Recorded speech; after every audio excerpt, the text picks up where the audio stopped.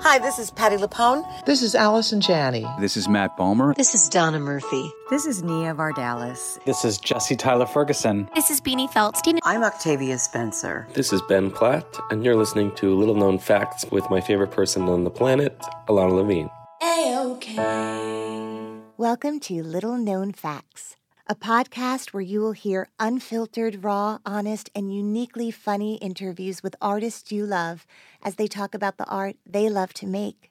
I'm your host, Ilana Levine.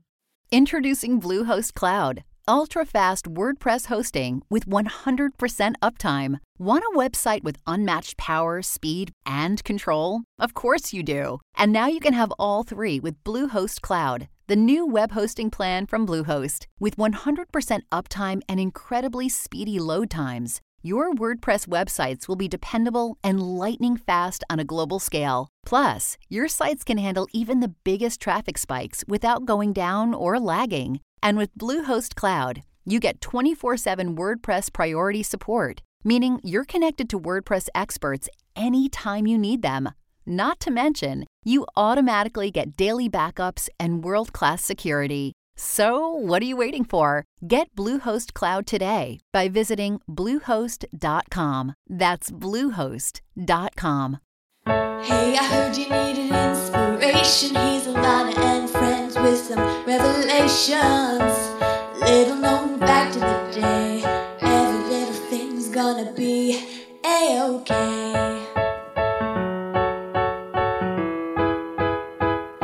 A-OK. Hey guys, before I share this next conversation, I just wanted to say thank you to all of you who have continued to support the podcast with your monthly donations. And for anyone who also wants to support it, it's really easy. All you do is go to littleknownfactspodcast.com and you'll see that there's a contributions page when you look at the homepage menu, and it explains how to donate. And when I say no donation is too small, I really mean it. Even $1 a month will make a huge difference in my being able to share these episodes with you every week. So thank you to those who have already given. Thank you in advance to those who might contribute in the future. And without further ado, here's the next episode of Little Known Facts. Enjoy. Little known fact about my guest today. She is a beloved theater producer. She is a prolific author and theater historian, having written many volumes of a series of books called The Untold Stories of Broadway. And really interesting and particularly relevant is her deep dive, most recently, into what happened to the theater world and actors specifically during the Spanish flu epidemic in 1918, and how many ways that is relevant to what we're experiencing today during the corona pandemic. Welcome the extraordinary, inspirational Jennifer Ashley Tepper once again to the podcast. A-OK.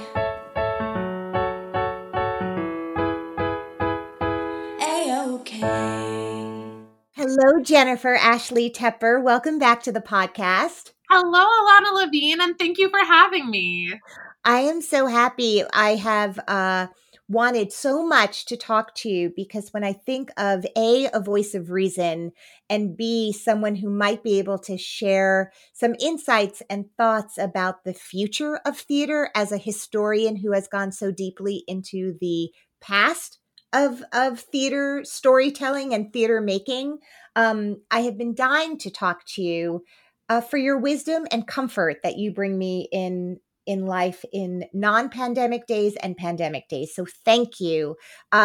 Before we get into our conversation and catch up on everything you've been doing and thoughts about the future, just tell me where you are and how do I find you today, spiritually and emotionally and physically? I am in New York City, like so many of us, looking out my window at people walking by in masks, which is good. I'm hanging in there. I'm doing okay. I think so many of us are just like taking it day by day and trying to, figure out what we can do to help and also to keep ourselves sane. So every day is just like a combination of that. But I'm, healthy and doing okay in my apartment. I'm really glad. So many of the conversations that I've been having since March 12th, which was, the time where the governor of New York and governors all over the country started shutting down at first venues over 500 seats and then slowly all venues. Um, and I know where I was when I found out my show was being shut down early. And I wonder where you were when word came down that all production, theater, film, television, was going to stop for a while. We didn't know how long at the time, but we knew certainly we had a long road ahead. So tell me your shutdown story. I was on my first day on the Tick Tick Boom movie set the day of Of course you were. which was pretty wild because I had a ticket to the first preview of Flying Over Sunset that night, and I was talking about how I was excited to see it when several people on set were like, "You're not going to see it, Broadway's shutting down tonight." And I was like, "Are you sure it's going to happen tonight? Like, it's 4 p.m. What's going to happen so quickly?" And they were like, "No, this is it. It's about to happen." And then it did. So that is a memory I will definitely not forget. It was very crazy. Yeah. So Tick Tick Boom, for the one person who may not know, I think it was originally a one man, was it a Jonathan Larson solo performance originally before it became a fuller piece? Or am I making that up and No, hallucinating? absolutely. It was a piece that Okay. Jonathan wrote as like his own Eric Bogosian monologue, like a singer-songwriter type piece. And then it was expanded to a 3-person musical after he sadly passed. And then now it's being expanded into a film. So I was on set, I'm the historian consultant on the movie, and it was my first day there when, everything then shut down immediately that evening. And was it their first day of principal photography or just your first day being on set? It was just my first day. I'm not incredibly involved. So I was lucky to, get to be there that day, but they had already been filming a while. And are you allowed to share what was happening the day you were there, what they were filming? I don't think I'm allowed to share it, but God, I'm so excited for that all to be known when we're back in action. Can you share who the cast is? I assume that's public knowledge. Yeah, so a bunch of Okay. the cast has been announced, and the movie's being led by Andrew Garfield as Jonathan, who's just incredible and remarkable, and I can't wait for people to see his performance. But a bunch of the casting has been announced, and honestly, just like theater, it's the same thing with film and TV. Everyone's just kind of hanging in there and waiting to see when it might come back. And is it a musical film or is it a play of the musical? No, it's definitely the musical. It's a movie version of the musical. Oh my God. And so, just to catch people up, one of the reasons that I can imagine Jennifer Ashley Tepper was asked to be a consultant on this film is the years and years you spent in Washington researching Jonathan Larson for an incredible album that dropped recently and a show that was done at your home away from home, 54 Below, called the Jonathan Larson Project, which was really one of the most extraordinary evenings I ever got to witness. And I felt so lucky to be there when you did the show. But now there's an album that everybody can hear, even if they didn't happen to be in New York that week. And so is that the connective tissue between you being involved in the movie and why you were there that day? Yeah, my work with Jonathan's legacy has definitely expanded in all kinds of directions I didn't expect. But Lin-Manuel Miranda, who had been working on the Tick Tick Boom film for a while, he knew about, that I was in process on the Jonathan Larson project when he asked me to work on the movie. And that was, before either of those things was announced. So it goes back a long time. But I feel like my love for Jonathan Larson and his legacy goes back, decades, actually. So. Right, right. And what does it mean to be a consultant in this way on a movie? I know there are, when a medical film is being done, they have medical experts and all sorts of kinds of consultants are part of very, varied projects. What does it mean specifically in a movie based on Jonathan Larson's work? It's my responsibility to kind of be the voice of history. So I'm there for perspective on what Tick Tick Boom was, who the people that Jonathan was writing about were, what the real life events of the story, were about. So I can lend it, I have certain facts and like pieces of Jonathan's life in, paper form and in audio form that I can show to people that will help with what they're working on. Got it. Got it. So you wear so many hats in this community.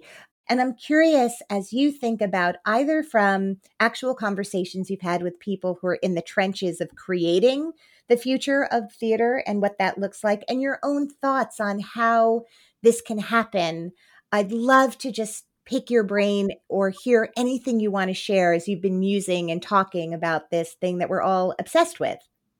Yeah, it's when everyone's using the word unprecedented and it starts to like kind of numb you, but it's true. Mhm.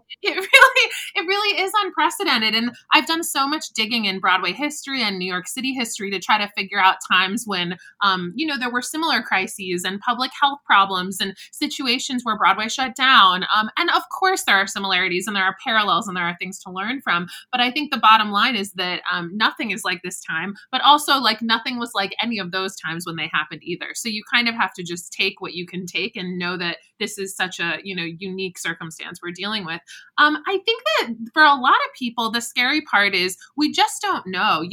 The bottom line is safety. The bottom line is, people on stage and off stage need to be safe. And there are more questions than answers still months into this about what that's going to entail. And the most basic tenets of making theater, even in the most socially distanced version, would require people walking by each other to get to a seat and people on stage being within 6 feet of each other. It's just really hard to like wrap your head around it. And nobody is an expert of public health and of, theater making. So we all have to really be working with experts in other fields to figure this out. That said, I think that it's scary. I think that we should all be incredibly hopeful. I don't think that theater is dead. I think that we're entering a new era and that whenever things start back up, it's not going to be at full throttle for quite a bit of time. And we're all going to have to like be part of that gradual rebuild that's going to happen. Well, when you look at how did you make the decision around 54 Below and shutting that down and literally like how did you handle that? And how many seats are there in your venue? There are 147 seats. And so, certainly we've been having as many conversations as we can about maybe we could try this for safety precautions. Maybe we can do this. We've been having those discussions. We shut down the same day that Broadway shut down. It didn't feel like there would be any ability to proceed safely. And the fact that the theater industry shut down felt like a sign to us that it was the right thing for us to do as well. So, that day that everything happened, I was on the phone and on email with all of the artists who were coming up, postponing shows, canceling them. It's been an interesting process with 54 Below because unlike, a show on Broadway, off Broadway, or anywhere else where you have one cast and one group of backstage technicians and, one set of musicians and so on. We have, as we have 3 shows a night or 2 shows a night. So on a rolling basis, I've been reaching out to artists to either postpone or cancel or adjust and doing that like a month and a half at a time, which is to say that the day of the shutdown, I canceled or postponed the month that was to come. And then, every couple weeks we reevaluate because obviously we're hoping to open as soon as it's safe. And just like figuring out on a week to week basis, how many more shows we should cancel. So I don't know the business of there's a whole like real estate business that's also a part of theater. So when you look at 54 Below, is that building owned by investors in 54 Below? Do you guys pay rent? How does that work if you're not open? No, I mean, we rent the venue the same as I rent my apartment, So what's interesting during this time is that, all of the businesses from Shetler to, the Copacabana, which just announced that it's not going to be able to reopen. A lot of what's going on is that I won't say every single, but most theaters and most theater related businesses, they have a landlord that's not them. And there's lots of intricacies of that. And the bottom line, though, is like every one of these theaters and theater businesses has costs that they're incurring, even when they're making zero income. So that might be rent, or there might be some kind of rent deal. But it's also, things you don't think about. Like we have, equipment and a piano, and it's not, impossible to pay for the proper air conditioning when you have 18 shows a week. But when you don't, you're like, oh, we pay the air conditioning bill. All of the little things that add up when it's months on end of not having a business, it starts to make you see why a lot of these businesses might unfortunately have to, fold before they can even try to reopen, because they don't have the money to get through the shutdown. And then there's the whole conversation of like, for everyone who's reopening, like the investment in advertising and in what's going to be needed to rebuild audiences is just, that's a huge investment that's going to have to come from somewhere. Yeah. I mean, that's one of the big question marks. I think so much about what are all of the Broadway show reps doing right now? I mean, all the businesses beyond the show itself, all of the marketing people, all of the different arms of this industry that are so far reaching in that way. Well, I would imagine, and maybe you could talk about it, we know and love your ongoing creative relationship with Joe Iconis and the family that is Joe Iconis and family. We are aware of a lot of different projects that you guys have been workshopping or are at various stages of working on. What are you working on right now? What are the future projects that you're excited about when we can all be together again? We were really lucky to have the Broadway Bounty Hunter recording that was in the can. So we were able to release that during quarantine, which was just really lovely, because even though there were certainly a lot of things we would have liked to do, like gather in person and listen to the album together, for the most part, a lot of what was special about sending that out into the world could be done online, which is like, we're very grateful for, the technology available in the year 2020, so to speak. So we were able to release that album, which has gone out into the world and people are enjoying it. And that's been really great. And we're working on next steps for everything. But Be More Chill was running in London when the shutdown happened. So, had plans for Chicago, as you know. So, it was certainly, we're in the same boat as a lot of people with the just waiting to figure out what happens next. But that said, for both Joe and myself, and then for a lot of the people we work with, I think everyone is just incubating. And whether that means writing, whether that means, working on themselves. I'm doing so much reading. And even yesterday, I was like, Joe, you should read this book, because I think something in it might spark something that, he could end up writing about 6 years from now. But I think the point is that, like, however people are able to, write or read or keep themselves creative during this time will manifest in positive things later that we don't know about. And like, it doesn't even need to mean that we put pressure on ourselves to like write the great American novel right now. But, I think for our group of people, we're just being supportive of each other and continuing to like do what we do and talk about what might be next. And I see that you're also doing a book club.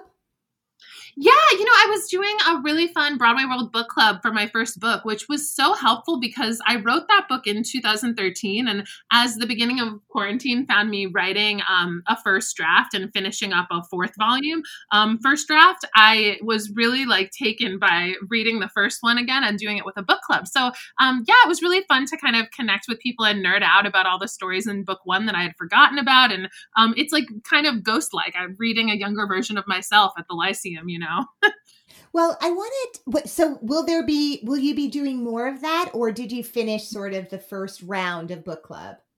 That finished, we did one a week, and for each chapter in book one. And then that was really it to do book one.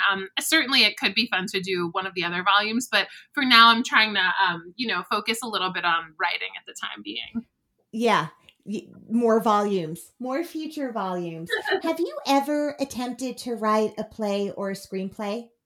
What's funny about that is it actually was my major in college, but it wasn't because I wanted to do it professionally. I went to NYU for dramatic writing because I really loved theater and I really loved writing. And there wasn't an NYU major for someone who didn't want to perform but wanted to do theater. So I weirdly ended up spending most of my time, creating my own education and doing all of that. But my major was technically playwriting and screenwriting. So I came upon my thesis project, which was a screenplay a couple days ago during quarantine. But in professional life, I think, at some point I might have one in me, but it's not like my career aim.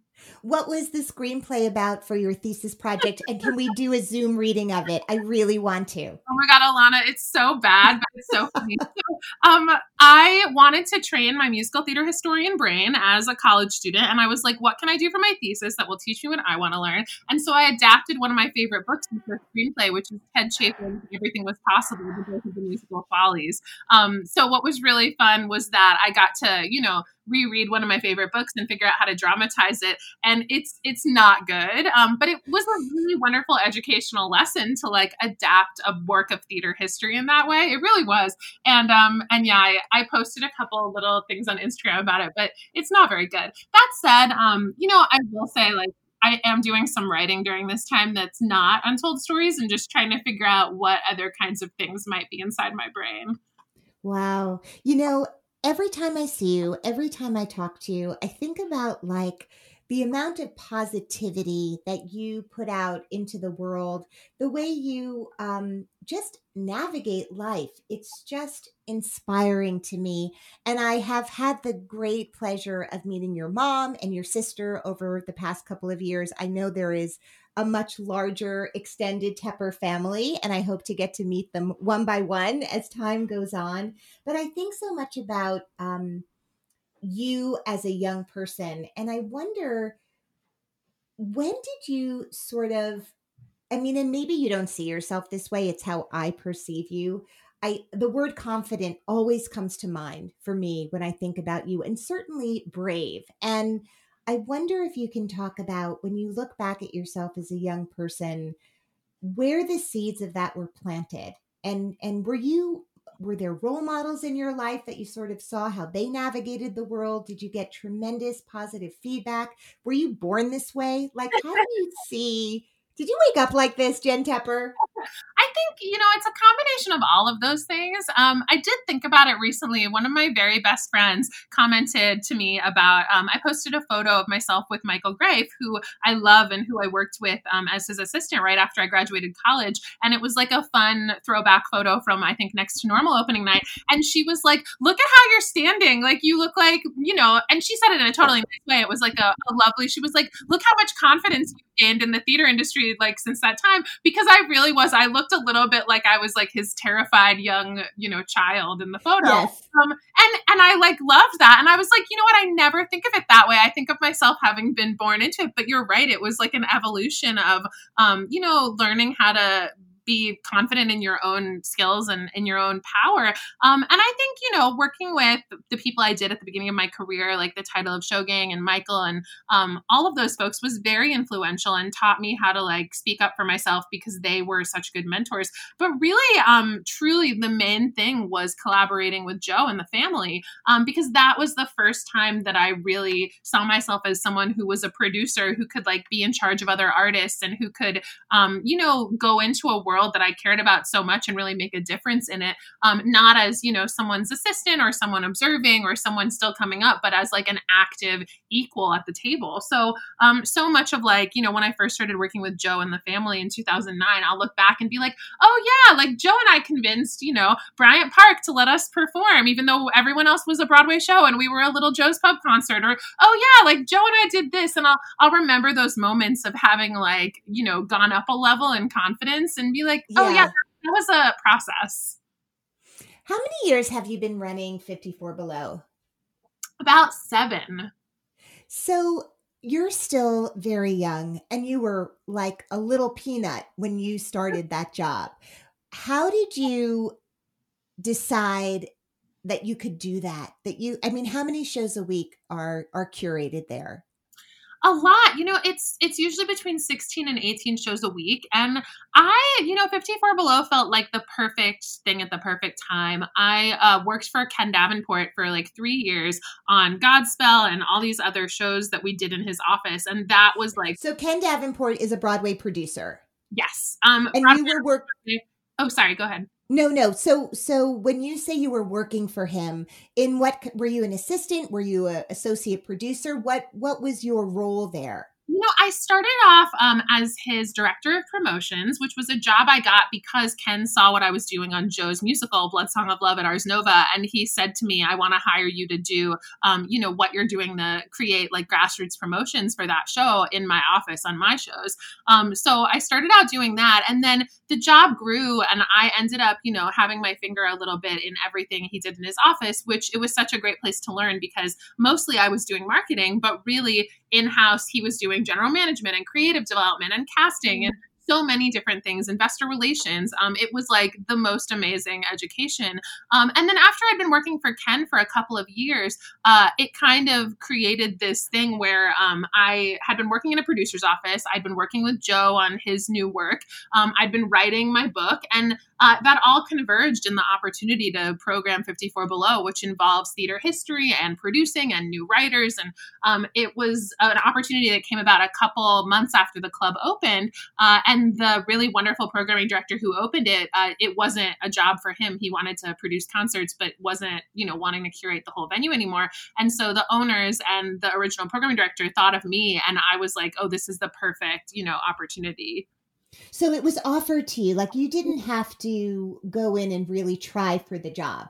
Well, I don't actually even know to this day if who else they might have been considering or who else they spoke to. And it certainly was, a thrilling moment of me thinking like, oh, I'm going to go into this office and give it all I've got because I really want to do this. So it didn't, get handed to me on a platter in that way, but definitely it just felt like the right thing at the right time. And I knew that it was something I wanted to do. Who was the person who introduced little Jennifer Ashley Tepper to the world of musical theater? How did that come into your consciousness? My parents, they both love musical theater. They both work in medicine. And actually, I feel like almost every member of my family is either like a pharmacist or a doctor, or my mom's an occupational therapist. So everyone, no one worked in the theater, no one worked in the arts, but there was always, the opportunity to like go see a touring show in Florida where I grew up or listen to a cast album in the car. And I was sent to theater camp when I was 9 years old, which was really like the pivotal moment of discovery. So thanks, Mom. But yeah, it was definitely just like learning about theater because my family really enjoyed it. And then, immersing myself because I knew it was what I wanted to do. And was that always your one obsession? Did you have other passions and loves? Were you sporty spice also, or was it all theater all the time? Oh my God, it was all theater all the time. I used to say that I wanted to be a waitress at Fridays when I grew up, which was like inexplicable. I really loved the pins on their shirts. And then I pretty much went straight from that, which was like what I wanted to do when I was 7, into theater and then never left. What was I'm thinking about, just by the way, tears just rolled. I hate that this is only audio because I just was taking a sip. And when you said Fridays, like tears are rolling and I almost did a spit take. What was your college essay about when you were applying to college? Do you remember what you wrote about? Gosh, what a good question. I don't remember. And now I'm going to have to go back and find out. Will you tell me? I'm so curious what 17 or 18-year-old, like because I have a daughter right now and trying to like start writing the essay when there are a million things you're interested in and you're really young and filled with questions. But I always think, like, I asked you because she and I were just talking about this and I could not remember what mine was about either. I just remember what a big deal it was to write it. And it's funny that it's no longer a clear memory. So much of what I remember spending junior and senior year doing was like, I had a promise to my parents and really to myself that if I was going to go to NYU, which was very expensive and still is, I was going to get as many scholarships as I could possibly get. So I would apply for 2 scholarships a week. And I just remember writing essays all junior and senior year about all kinds of things, which I don't remember which one was my main college essay, but I remember applying for everything from like, granddaughters of men who served in World War II to like the local, like, chess club who had like a scholarship to offer. It was truly like a circus in my house of me writing about all kinds of things to try to get these like scholarships everywhere. And are you the kind of kid who's at the library and researching what the different scholarships are that are available to you? Or is this a guidance counselor like Angel person who helped you? It was, I was lucky to be on the cusp where it was on the internet. So I went to the library that I grew up near a lot, but I mostly went to check out, like Babysitters Club's books. Luckily, like a lot of the scholarship stuff was on. And luckily there are hundreds of them. Yeah. You could never run out. Yeah, exactly. And your sister also has an amazing voice, and you have an amazing voice. I've seen you perform. It was such a surprise for me to go to the first Christmas extravaganza and you were performing, and I didn't know that you had such a glorious voice also. Were you ever thinking about going to NYU as a performer?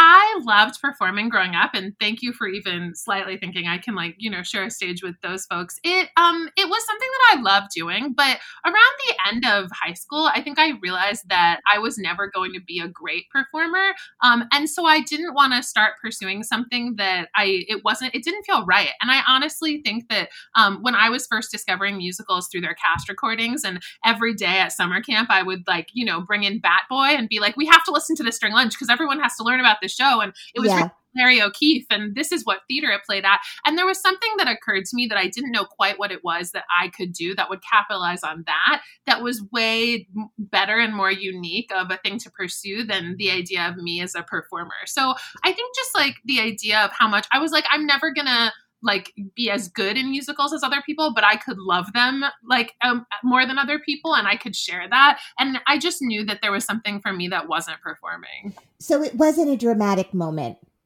No, it definitely wasn't giving something up. And I think this when I watch old videos, I loved being in a cast, and I loved being in a group number and practicing the steps and being backstage with everybody ready to go on. But for me, it wasn't the things that, actors describe as loving about acting weren't the parts of it that I loved. It was the family and the community. Yeah, which is also something that actors love. But I think for actors, it's usually a combination. And, the center stage spotlight, singing, and the applause, that wasn't the part of it I responded to. Right. And also for a lot of us feeling so awkward and insecure if there wasn't a character to hide behind. So I feel like you've always been so in your skin. You didn't need the camouflage of another character written by someone else. You've always had your own script and accessed it so easily, which is just such an incredible thing. It feels like that was true at a very young age. Yeah, I definitely was someone who felt like she had things to share. And to this day, it's not, stage fright isn't part of it, because I love getting on stage and talking about underappreciated musicals and If It Only Runs a Minute and doing things like that, which are certainly a cousin of performing. Yeah.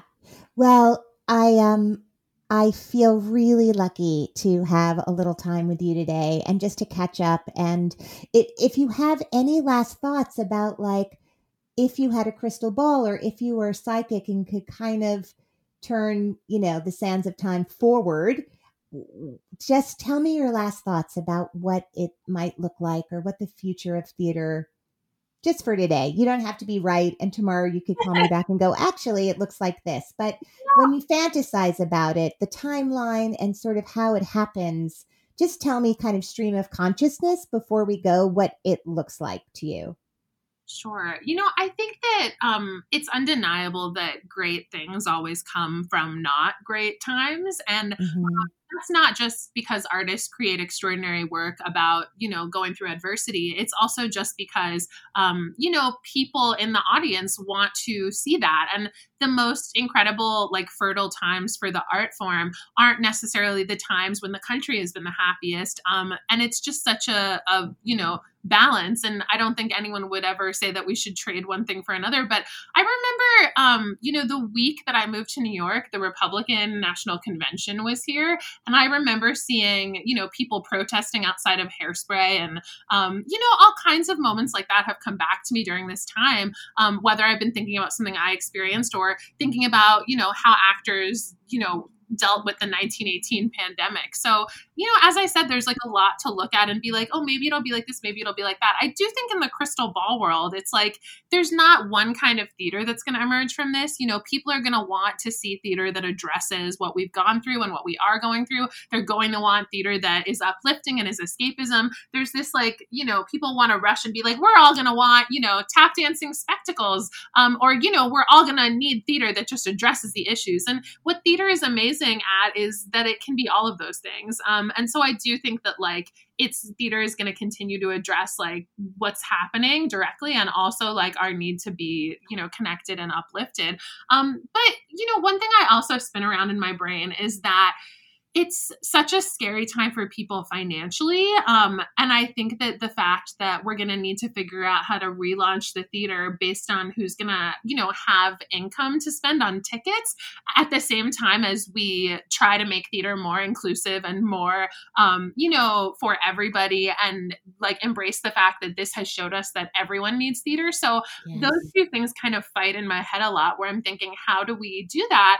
Especially at a time when, everyone who's working in theater is also considering, hey, if we have, half of the audience there, we're going to need them to spend X on tickets. Like there's just so much to deal with. So I hope that like moving forward, everyone can really come together and figure out how to like rebuild something that's not going to be, utopia the day that we return, but that hopefully will be better and stronger than what we left, but maybe not right away. You also made me think of another thing that I think I'm really, able to harness some hope for, which is that this time has forced us to embrace technology, obviously, in a way that we wouldn't have otherwise. And I really am hopeful that there's going to be some system in place at some point in our future where actors and writers and producers and venues and, artists in general can benefit from the streaming.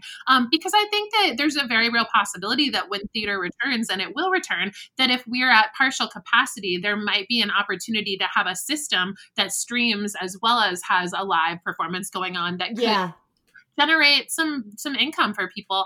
But I do think that it's great that people are embracing that that's not in place yet. And so seeing how they in the meantime. Yes. And until it is, we're happy to have it be shared as long as we can. And then when it can be a new model, as you just suggested, we'll figure out that, at the right time.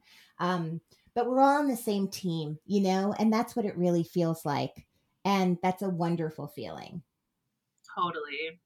And it's also, I, again, like looking back at other moments of crisis in theater and in general in the world and in New York, it's like you just look at these good things that have come out of bad things. And that's been giving me a lot of, optimism and hope. I think that one thing that I discovered in, learning more about the 1918 pandemic is that the way that actors were treated during that, including the fact that there were actors on tour that were shut down in cities all over America who were then stuck because, before the heyday of Actors Equity, they didn't have the protections that would allow them to get, a train ticket home even. And a lot of them were quarantined. And then when the Actors Equity strike the next year happened and actors got so many protections because they demanded them because of that time, the world changed. The world changed for artists because of that strike. So I've just been kind of trying to see some of the little threads of good that came from adversity and bad times. That's incredible, Jen. I didn't know that. I didn't know that that's when the strike had happened the next year. Yeah, I wrote about it for my book a couple of years ago. I became so obsessed with the Actors Equity Strike of 1919. I think that Joe, as well as Jason Williams, would tell you I talked about nothing but that strike for a week. So it was interesting for me to, thread that strike through the facts about the pandemic, which honestly, one of the most shocking parts of reading about the 1918 pandemic was that a lot of theaters all over America shut down, but New York City didn't. And so obviously it was, over 100 years ago, it was a very different time, but just learning about how they perceived the virus, how they perceived the live entertainment at that time was interesting. And the main thing that's been keeping me sane during this time has honestly been reading and trying to learn, because I feel like whenever we come back, just being as prepared as possible with our brains will be so valuable. Totally. Well, on behalf of the entire community, maybe the world, thank you for just being a light in our lives, Jennifer Ashley Tepper, and thank you for being on the show today. Thank you for having me. It was just nice to hear your voice and talk to you. Hey, before I sign off, I just want to tell you guys one more thing. I have a new podcast out. It's called And the Award Goes To, and you can find it on the Broadway Podcast Network, or really anywhere you listen to podcasts. It is an incredible journey that I take with 10 Tony winners, where together we listen to their speech that they made the night they won, and then they just take me through their entire Tony experience, how the role came into their lives, what the role meant to them, what the challenges were, how it felt to be nominated, and more unbelievable, how it felt to win, and then what it is to wake up the next day after your lifelong dream has happened. Then what do?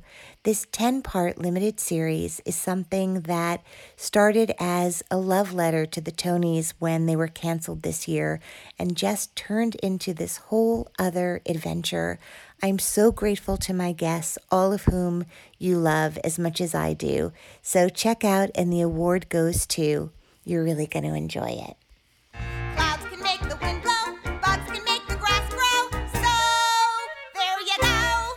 These are little known facts that now you know. Little Known Facts is edited by Nicholas Clark and recorded in New York City. Hey, Drew Scott here, and I'm Jonathan Scott, reminding you that life's better with a home policy from American Family Insurance. They can help you get just the right protection at just the right price and help you save when you bundle home and auto. Kind of like Goldilocks and the Three Bears. It'll be just right for you. We love a custom build. American Family Insurance. Insure carefully, dream fearlessly. Get a quote and find an agent at amfam.com. Products not available in every state. Visit amfam.com to learn how discounts may apply to you. American Family Mutual Insurance Company SI and its operating company, 6000 American Parkway, Madison, Wisconsin.